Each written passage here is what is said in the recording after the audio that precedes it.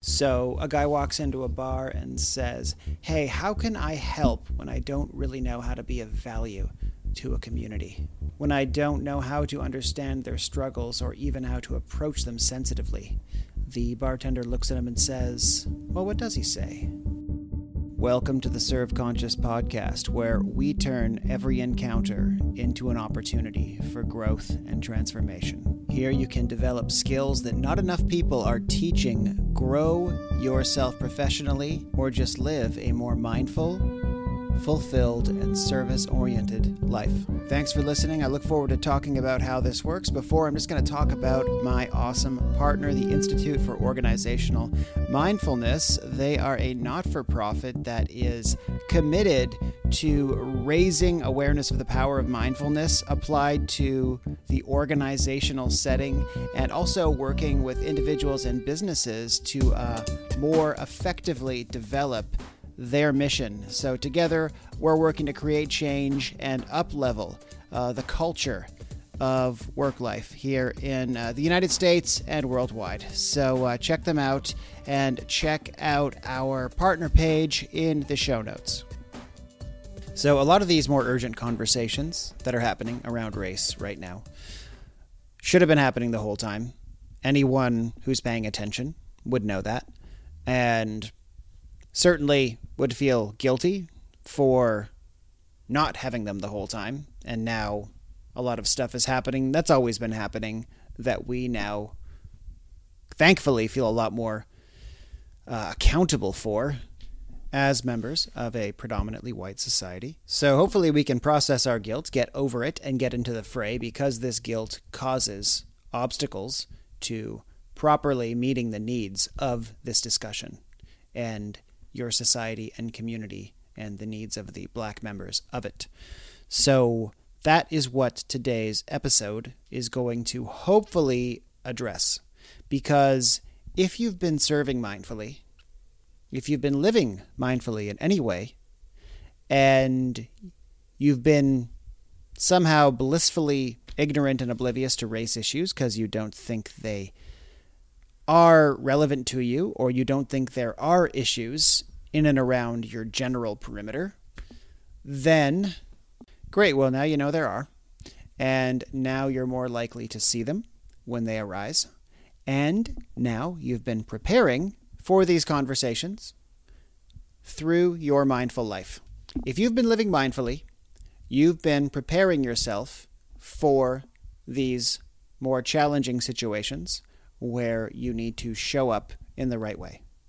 It's kind of like in Karate Kid, where Mr. Miyagi had him doing these chores around the house, wax on, wax off, and it seemed not so significant, kind of banal. And Karate Kid's like, what's the value of this? And then it became clear once he was in a combat situation that he was actually learning combat movements the whole time. And not just that, but a certain mentality of humble attention to something like the daily chores that was the right, humble, open, calm mentality to bring to a combat-oriented situation. Now, don't take this analogy very far, because this situation of collective anger, social unrest, unhealed racial wounds is not one to meet with combat at all. And I'm hoping you were going to guess that I was going to say that, because if you've been learning anything about mindful service, it's that the only effective and enriching way to meet any situation is with compassion, understanding, and a willingness to help, and an even greater willingness to be aware of yourself through the process, because there are going to be nothing but obstacles to this popping up. Subtle obstacles, obstacles you never realized were there until you started paying attention to them. And in addressing this, which I've been hesitant to because I didn't want to demonstrate any ignorance in doing so, and take up unnecessary space and attention that should be occupied by a Black voice, a representative of a Black community in this country or elsewhere that has similar issues. But in the meantime, I'm going to appeal to the listeners of this podcast to use mindful service principles to meet any call to racial healing that you encounter. And if you're using mindful service principles, you will know and hopefully see that these calls to heal and to meet something are going to come in unexpected places that you may normally miss and dismiss as the wrong one. No, this isn't the right situation. Our egos and minds, they'll give us a million reasons to not engage and take the easy way out. So for my, I guess you can say non-Black listeners, ones that are, like me, learning how to properly navigate conversations of racial healing, this is going to be a list of things that I have learned not to do in such a situation because it is not helpful and also doesn't bring any healing or awareness to yourself either. Because in a empowered, mindful conversation, both people are getting healed, elevated, and brought more awareness through the interaction, just as they would in a mindful service exchange. So that's what I'm hoping to bring to non-Black listeners.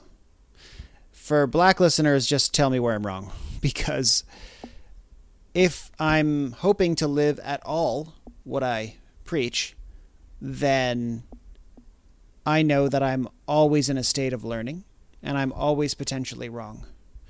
And I have found that in any service situation, just like in any conversation, trying to defend being right never works. I may go into something thinking I have possibly a valid truth to offer, but I always go in, if I hope to gain anything at all, with the understanding that there could be a deeper truth that I'm missing, or that nothing I'm saying at all is on the mark, and that I need to reframe everything I think I know about the situation. This is the beginner's mind. I've talked about this before on the podcast. Anyone who is at all into Eastern practices, particularly Buddhist-informed ones, know the beginner's mind and the power of it, and also the difficulty of it a lot of the time, to come to a situation with pure, humble openness, ready to learn, and ready to let go of anything we thought we knew. This mindset has been an unbelievable ally for me in my mindful service journey, and it will continue to be as the challenges to evolve our thinking and act in ways that we maybe weren't expecting that we would, or that we'd be capable of bringing any value to whatsoever. And lots of Buddhist and otherwise spiritual communities have been reported and even criticized as not being able to really address racial issues. And even if they could, they didn't propose that they could do anything about it or really take a proper position. And even if they're well-intentioned, they don't understand the layers of difficulty faced by these Black communities enough to provide a space where they feel safe and whole, and a sense that they are seen and understood. I think a lot of the times, I've certainly been part of communities like this, they tend to act like all social issues are certainly something its members can meet head on, and these practices that are done in the community will certainly give them the tools to do it. But as a community itself, we do not generally consider any social issues to be something that we're going to put energy in. The forcefulness that's often required for social change is not something that a spiritual community wants to dirty its hands with and because it threatens their image of seeming above it all, above all of these trifling human conflicts, or open and accepting and loving of all, even the highly oppressive and exploitative power structures that rule the country. And any closer examination of the history of spiritual practice, Buddhism is just one example. Yogic traditions have a history of doing this as well. They were always challenging social structures that were impeding on the growth and flourishing of its people. There were periods where Buddhism and activism were inextricable from each other.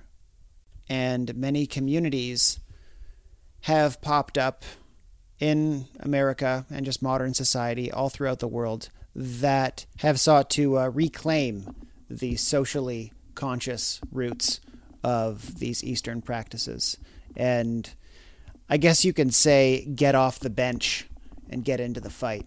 And I just read in the book Radical Dharma, which is co-authored by Black Buddhist activists like Angel Kyoto Williams and Lama Rod Owens, that the largest population of entrants into Zen and Buddhism are Black and queer. This demographic is clearly finding a lot of value in Buddhist principles, but they're not going in neutral. They're going in with the charge to change society from its extremely unconscious and unloving state into one that cares about everybody.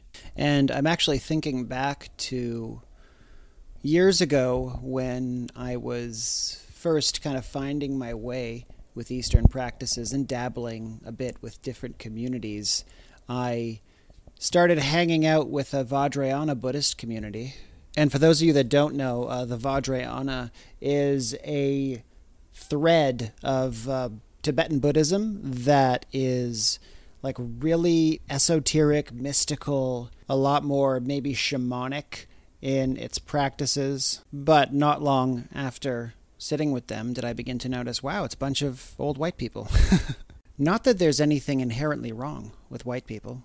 I mean, it's a good percentage of the American population. You're gonna go places and see a lot of white people a lot of the time. But I would say it was disproportionately white. And given how multicultural the country actually is. And there is something about institutions that are that lacking in diversity that feel like they're missing something. Not only does this give the community less sort of vibrancy and richness from all these different cultural backgrounds and stories and challenges that can be brought to the table of spiritual communities, but the teachings themselves from the teachers just felt sort of, tepid and uninspiring to someone like me, of my mindset. I like transformation. I like growth. I like challenges. I like new possibilities. And yes, simple teachings about inner peace are very valuable. But when you have a room full of, I'm sorry to stereotype again, old white people that are maybe more interested in just kind of hanging out, doing crafts, gardening, and engaging in things that aren't overly challenging to their worldview, then the teachings and the dialogue in the room will be of that flavor, speaking in relevance to that kind of life, which is not so much of relevance to a Black community seeking racial justice and transformation of power structures. So if I got bored with that community, I can only imagine what members of a Black community would feel in a room like that. So the Zen and Buddhist communities that are forming now are looking at this sort of tendency to want to mind our own business and meditate and work on ourselves and not involve the rest of life in the process. Not take what we're cultivating into our communities and our governments in the form of transformative action and not do anything to ruffle anyone's feathers because now we're people of peace. This is looked at as a white heteronormative approach to spirituality.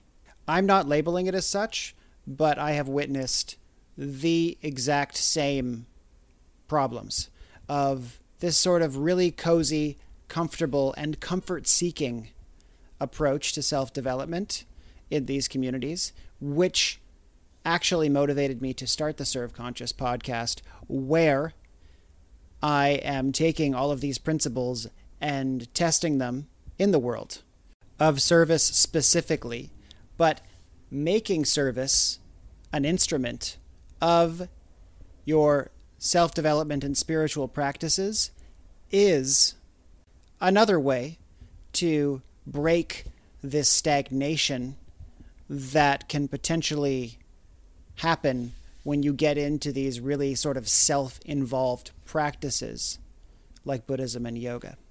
And this project was definitely forged from those frustrations with a certain amount of stagnation and lack of motivation to take action, create change, challenge yourself, be an agent of a better world through action, rather than just trying to maintain some false identity of being above it all.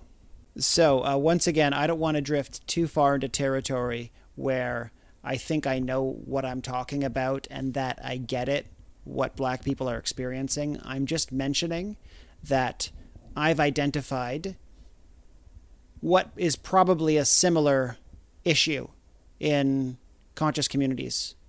And this issue actually is across all of privileged white culture right now. This addiction to comfort, to things remaining status quo. And now that everyone's come more awake to racial justice, these comfort-seeking practitioners of spirituality have definitely fallen even farther out of relevance for me. And I'm now ramping up my attention on these more radical spiritual communities, especially the Black-led ones like Angel Kyoto Williams and her Zen community. As you can imagine, she and all of her peers are extremely outspoken right now, and I recommend following them. I'll be leaving links to their work in the show notes. And a lot of people are doing the same. They're saying it's not a time for me to speak right now, it's a time for me to listen. And that's exactly what you've always been cultivating if you've been on a mindful service journey. And this is now the World Series in which these skills will truly be tested in you. And don't worry, you have this capability. You've been doing it. This is now a time you should be grateful for because you have an opportunity to listen, understand, mutually heal, and offer help where you can to people that really need it. And you have an opportunity to do it wrong, wronger than you've ever done it. And I know that doesn't sound attractive, but doing it wrong doesn't mean you fail. It just means you are learning more through the process of doing it. The opportunity to be wrong is such an unbelievable blessing in the spiritual journey. If you are at all living in accordance with a certain beginner's mindset and engaging fully in the process of wrongness will ultimately nurture your inner wisdom such that you come out the other side bigger, fuller, stronger, and more aware than you ever could have hoped. And the world you're co-creating through whatever it is you do in your life, however you serve, however you live, is going to be all the more beautiful. And trust me, if you're white, you want this. I can't imagine you wanting the reality you've been living in the whole time before this one. What do I mean by this? I mean the reality where you're unable to have these conversations because they're too upsetting, they're too triggering for you, and they leave you feeling helpless and unnecessarily blamed, and all of these things that come up. These are things that the Black community is always criticizing the white community for doing, for being unable to show up to the conversation because of a whole lattice work of guilt and shame and blockages and self-righteousness that makes it even more frustrating for them. For the Black community, that is inviting you to participate in a healing process. It might not look as friendly. It might even look hostile, but it's always an invitation to heal. And if you truly have the tools of mindful service, you'll be able to meet that. That invitation will not seem as threatening as you may think it is. Your ego will tell you it's threatening because it believes that your identity and your sense of self and wholeness and continuity and all the good things about yourself you were hoping to believe are being threatened by this conversation. And there are layers and layers and layers of fears about yourself that can potentially be revealed by these conversations. Fears that you are a deficient, problematic person. But that is not true. You are not that. You are just somebody that needs greater healing and awareness in their life. Just like all of us. Just like me. I talk a good game. I get met with so many inner obstacles when confronted with the conversation of racial justice. So, in this episode, wow, it's taken me a long time to unfold this. It is a complex issue. In this episode, we're going to talk about the obstacles that may come up when these situations are brought about, and what I'm doing to avoid the usual pitfalls of unconscious communication. Communication that is crushed by my patterns and biases and my own unresolved wounds. So I made a list of best practices or things to remember to do or avoid doing or just to be aware of in order to have maximally fluid and healing discussion. And by discussion, I don't mean debate. It doesn't mean sitting down and hashing out social policies with people. I mean situations where feelings are coming up about something that could be very, very small on the surface and easily dismissed or easily taken personally or taken the wrong way. And we're going to look at how to meet these little day-to-day ways that we might grind against each other unnecessarily and fail to see each other unnecessarily.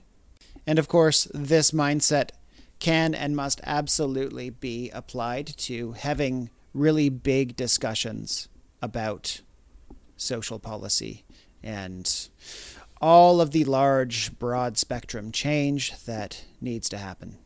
But in no way is this episode or episodes to follow going to be at all talking about what specifically needs to happen or change in society. It's going to be talking about basically how I plan to be a better communicator and how I will invite you to do the same. All I can do here is stick to my strengths, what I know, what I've been studying, what I've been cultivating, and that is how to have a more effective mindset in order to meet challenging situations and discussions, and how to better relate to others, including especially yourself. I mean, that's really what's at stake here, as it concerns all of the racial issues that are being surfaced. How are we relating to each other? Is it right? Is it good? Is it loving? Is it real? Is it clear? Is it open? Is it understanding? Is it healing? Is it elevating? That's what you need to be thinking about in every encounter. Not whether or not you are right. Not whether or not you have a good argument or you made your point well. Not whether or not you properly defended your own rightness or goodness. But how much there was an exchange of healing. It's as simple as that. All right, so I'm going to leave this one here, and in the next episode, we're going to be talking about these best practices of communication. All right, guys, thanks for listening. I am open to any feedback on areas that I'm missing the mark or areas that I omitted speaking about that I should definitely shed some light on. So please let me know. Reach out to me over email or social media. I'm always around. All right, thanks for listening. Check out the website, www.serveconscious.com, for more free content. But first and foremost, check out Voices of the Black Community, of which I am leaving links in the show notes.